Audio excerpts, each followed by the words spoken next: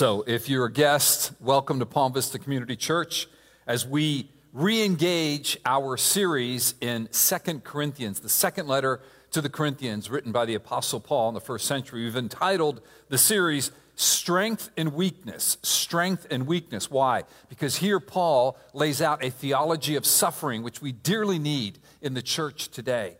This morning's message is entitled, Durable Faith. Durable faith, and our text is 2 Corinthians 4, 13 to 18. 2 Corinthians 4, 13 to 18. When last we were in 2 Corinthians, 3 weeks ago, mind you, Dave Harvey was here preaching the scriptures right before the ones I'm going to preach, and here was the main point of those scriptures. You ready? Our weakness plus God's strength equals a durable life.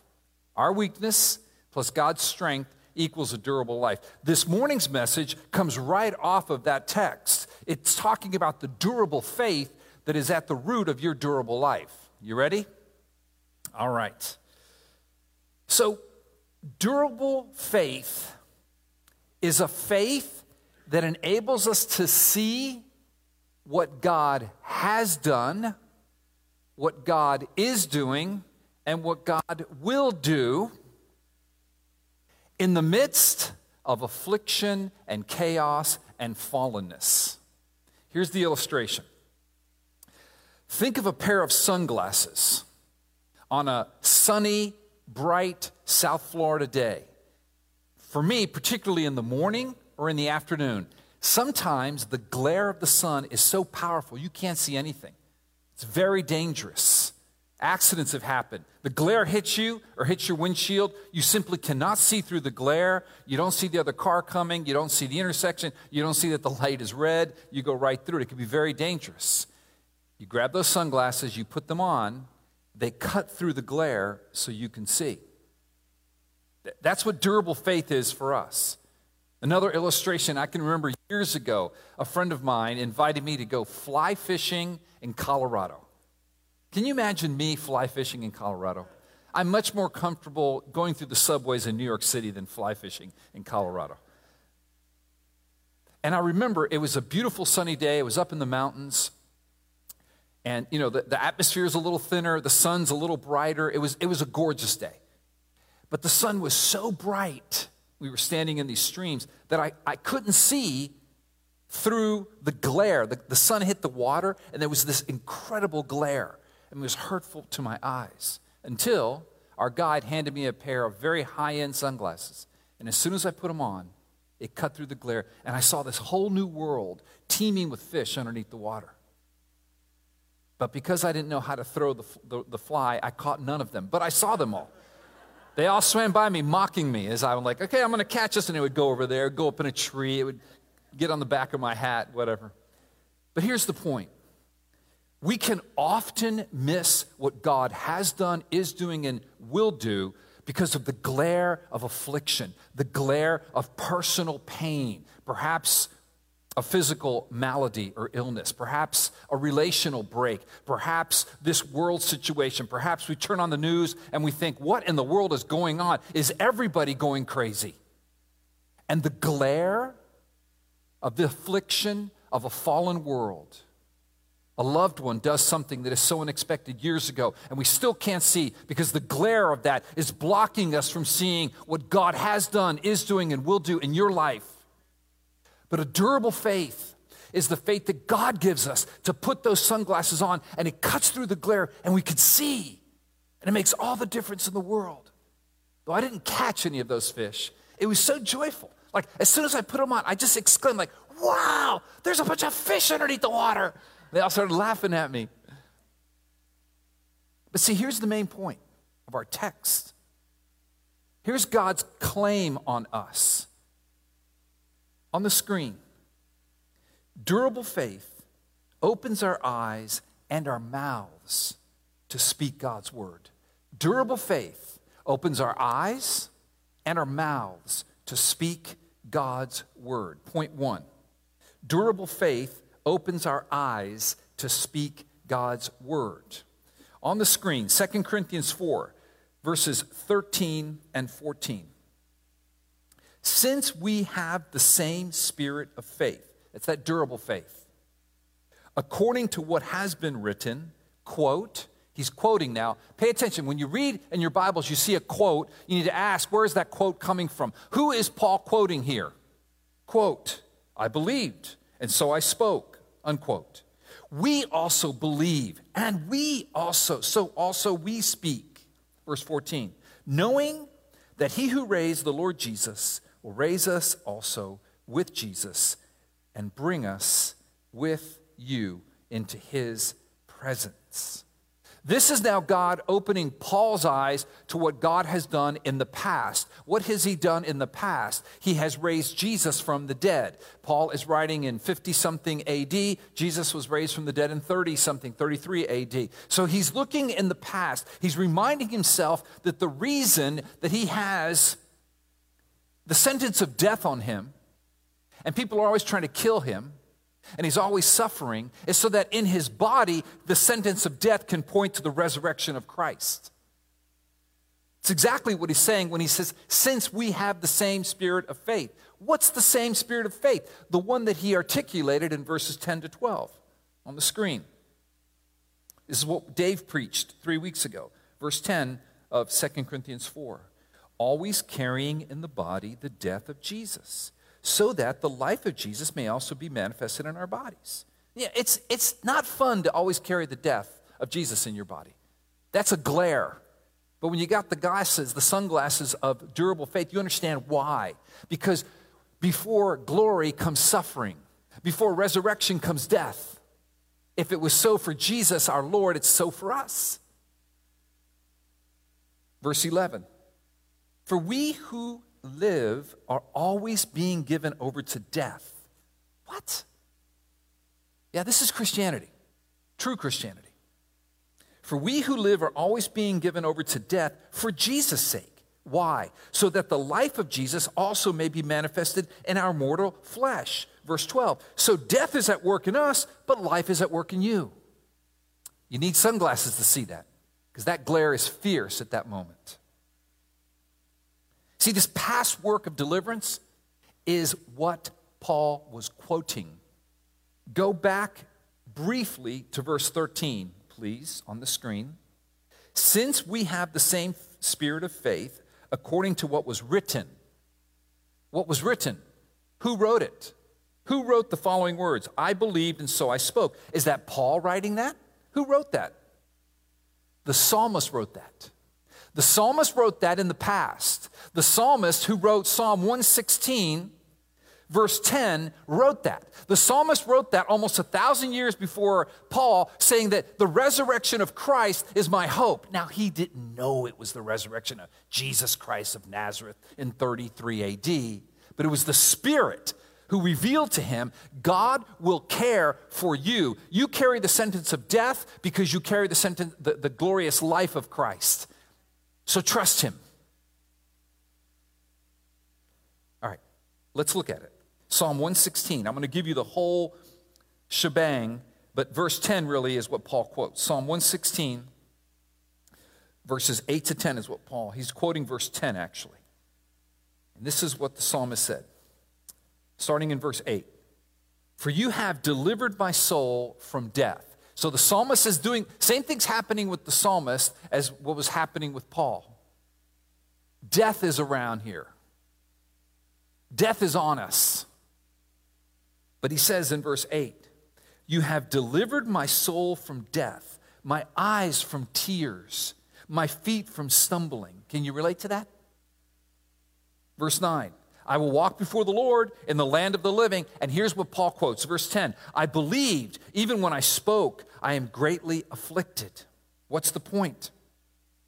The point is the resurrection of Christ sustains us in our sufferings. The point is that a durable faith opens my eyes to what God has done in the past to give me a sustainable, durable, powerful faith that doesn't quit. Next, we're still on point 1. Durable faith opens our eyes to God's work. It opens our eyes to God's work in the present. Let's go back to 2 Corinthians 4:15. 2 Corinthians 4:15 on the screen. For It is all for your sake, so that as grace extends to more and more people, it may increase thanksgiving to the glory of God. What Paul is saying there revolves around 4 words that begin with G.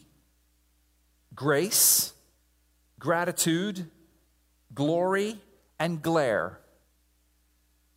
All right, I threw glare in there, but I got the preacher's prerogative here, right? Got to make them alliterations. Alliterations.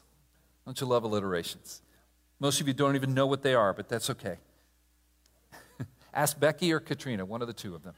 They'll tell you what an alliteration is. What Paul is saying is, I preach the gospel to you because, put verse 14 up there again, 15, because God's grace extends to more and more people. As I preach, because I've seen what God did, I'm going to preach what God did, and I believe what God is doing. God's grace extends to more and more people. God saves his elect. And what happens? Then there's an increase of thanksgiving. Unbelievers who complained and reviled God now are saved by the grace of God because of Paul preaching the gospel. And therefore, they start thanking God. And what's the result at the end of verse 15? To the glory of God. Chuck, thank you for that prayer. The end game is the glory of God, buddy. It is God's end game. That means it's our end game. And it's what we live for. Not my glory, God's glory. So God opened Paul's eyes in the midst of the glare of his affliction. All right, that's the first G. He saw the grace of God. That's the second G. We see that in the verse. Which resulted in gratitude. All right, I took the word thanksgiving and changed it to gratitude. Will you allow me to do that? So that's the third G, right? Remember in verse 15, put it up there. Increase in thanksgiving. That's the third G. For what? The glory of God. Here's the application. Do you see what God is doing in South Florida? Or has the glare of our sensual, crazy, me first, image is everything, selfishness of South Florida blinded your eyes to what God's doing? Do you look at South Florida and all you see is the glare on the water? You see no fish underneath there. God should judge South Florida, but save South Florida? Save this city? Save the people in this city? Save the people I see on TV every day. Save the people I see driving by me at 100 miles an hour every day. Save the people that seem so selfish. The people that steal the cars of my neighbor. People that are rude. Oh, don't let the glare of this world blind your eyes. God does save them as we preach the gospel. And then people who used to be hating God and cursing God suddenly start thanking God, and that results in the glory of God. You want to be a part of that? Put the glasses on. Put the glasses on. I'm talking to myself when I say that. And then finally, we're still on point 1. By the way, point 2, super short. Point 1, durable faith opens our eyes to God's work, future work. Future work. Look at verses 16 to 18, please, on the screen. So, we do not lose heart. Though our outer self is wasting away, our inner self is being renewed day by day. For this light momentary affliction is preparing for us an eternal weight of glory, future grace, beyond all comparison, as we look not at the things that are seen, but at the things that are unseen. What are you looking at today?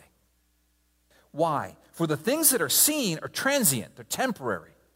But the things that are unseen are eternal. What God is saying here through Paul is that durable faith doesn't quit. That term, do not lose heart, if you could put verse 16 back up there. It's the very same phrase he began this chapter with. If you go to chapter 4, verse 1, he says there, therefore, having this ministry by the mercy of God, we do not lose heart. I preached that several weeks ago. He ends the chapter with the same phrase, we do not lose heart. Another way of translating that is, we do not lose faith. Why? Because we see God's future grace. We see what God's future work is going to look like. And when he says in verse 16, put it back up there, though our outer self is wasting away, the outer self is everything that has to do with this world. It's my suffering today. It's the stuff that is happening here and now that I see. That's the outer self. Though my outer self is wasting away, though the world around me is wasting away, though the second law of thermodynamics is true, which is the law of entropy. Everything is moving toward chaos. You can't unscramble eggs. Though the greatest organizations one day fall, the greatest nations one day decline into chaos. Even the greatest churches at times, if you look in history, they're no longer with us. Everything has an end date to it in this earth, in this temporal zone. There is a decaying that happens. With the kingdom of God, there's none. Because he says in verse 16 on the screen, our inner self is being renewed day by day. Inner self is everything that has to do with the kingdom of God, this new creation that you have in Christ, that which God has begun in you, the seed that God put in you, what Christ has done, that will never end, that is being renewed day by day. All this other stuff is going into chaos day by day. Boy, don't we feel it. When they raise your rent $500 because they just can, or gas costs 30, 40% more than it did, we are tempted to complain. Actually, I do complain. But take heart, because though the outer self is decaying, the inner self is being renewed day by day. God's kingdom is forever, and you're part of it, Christian. Take heart. Don't lose. That's a durable faith right there. It's a durable faith. And then he says something amazing in verse 17. This is what a durable faith does for you. When you get the glasses, the sunglasses of a durable faith that cuts through the glare of affliction and all the stuff here, and we see into the future of what God is going to do, look what he says in verse 17. For this light momentary affliction. Are you kidding me, Paul? Do you know what he's talking about here? Beatings, incarceration for the sake of the gospel, getting run out of cities, hunger, his own affliction. Some say he had a terrible eye affliction. Being rejected by people, being betrayed by people. He calls that light and momentary afflictions. Why? We'll read the rest of that verse, 17. Is preparing for us an eternal weight of glory beyond all comparison. What he's saying there is the weight of God's glory is greater than the weight of my afflictions. In fact, in comparison to God's glory, because Paul has the sunglasses of durable faith, in comparison with the weight of God's glory to come, my afflictions, though great, are light and momentary. God's glory outweighs our affliction every time. Outweighs our confusion, outweighs the chaos of this world. God's glory overturns the law of entropy because God will restore everything. And I need to hear that when I hit affliction. You need to hear that when you hit affliction. When you turn on the news and hear what you're going to hear. When you look in the mirror and go, whoa, what's going on here? When you wake up and you fall out of bed, literally, because you can't stand up. Like it takes your knees and your legs like 3 or 4 steps before they start working again. Or, you can't hear all of a sudden, whatever. Or a family member passes. You think, what? And it hurts. And it's real hurt and it's real pain. And I'm not minimizing it. And Paul wouldn't minimize it if he were here. But he's saying those very afflictions, as we sang in the song, are preparing for you a weight of glory. There is no suffering that is senseless. Every moment of suffering, every betrayal, every pain, every hurt is accumulating an eternal weight of glory. And that weighs more than my affliction now. Though my affliction now feels like it weighs a ton. So I need those sunglasses to see God's future work. He ends it by saying, look not to the seen in verse 18. Put that up there, please. Don't look to the seen, but to the unseen. Why? Because the things that are seen, the outer self, this world, all the glamour and glory, South Beach, all of it, one day it won't be here anymore. it won't be here anymore. The promotion you want won't be important anymore. The house you've been craving, it's just not going to be there anymore. But what will be here is God's eternal kingdom, the inner self that is being renewed day by day, that he began in you and he perfects you through the very sufferings that he allows to come your way and visits you with. They create an eternal weight of glory that outweighs that. And so look to the unseen, church. Look to the unseen. All right, point 2. I told you point 2 is going to be much shorter, and it is. Durable faith opens our mouths to speak God's word. Because God opened Paul's eyes to his work, past, present, and future, because God opens our eyes to his work, past, present, and future, he then opens our mouth to speak his word. 2 Corinthians 4:13 on the screen. Since we have the same spirit of faith, according to what was written, I believed and so I spoke. The psalmist said that 1,000 years before Paul. We also believe. Paul is saying that 2,000 years ago. And so we speak, and God is saying to us, durable faith opens your eyes so you could see, so then you could speak. He's saying, we believe it. Our eyes are open, so we speak it. What do we speak, church? What we've just finished reading about. That God delivers his righteous suffering servants. That God raises us up with him and brings us into his presence along with all the saints. That our outer self is wasting away, but our inner self is being renewed day by day. That God's glory outweighs affliction. That is what we speak. Amen? Amen.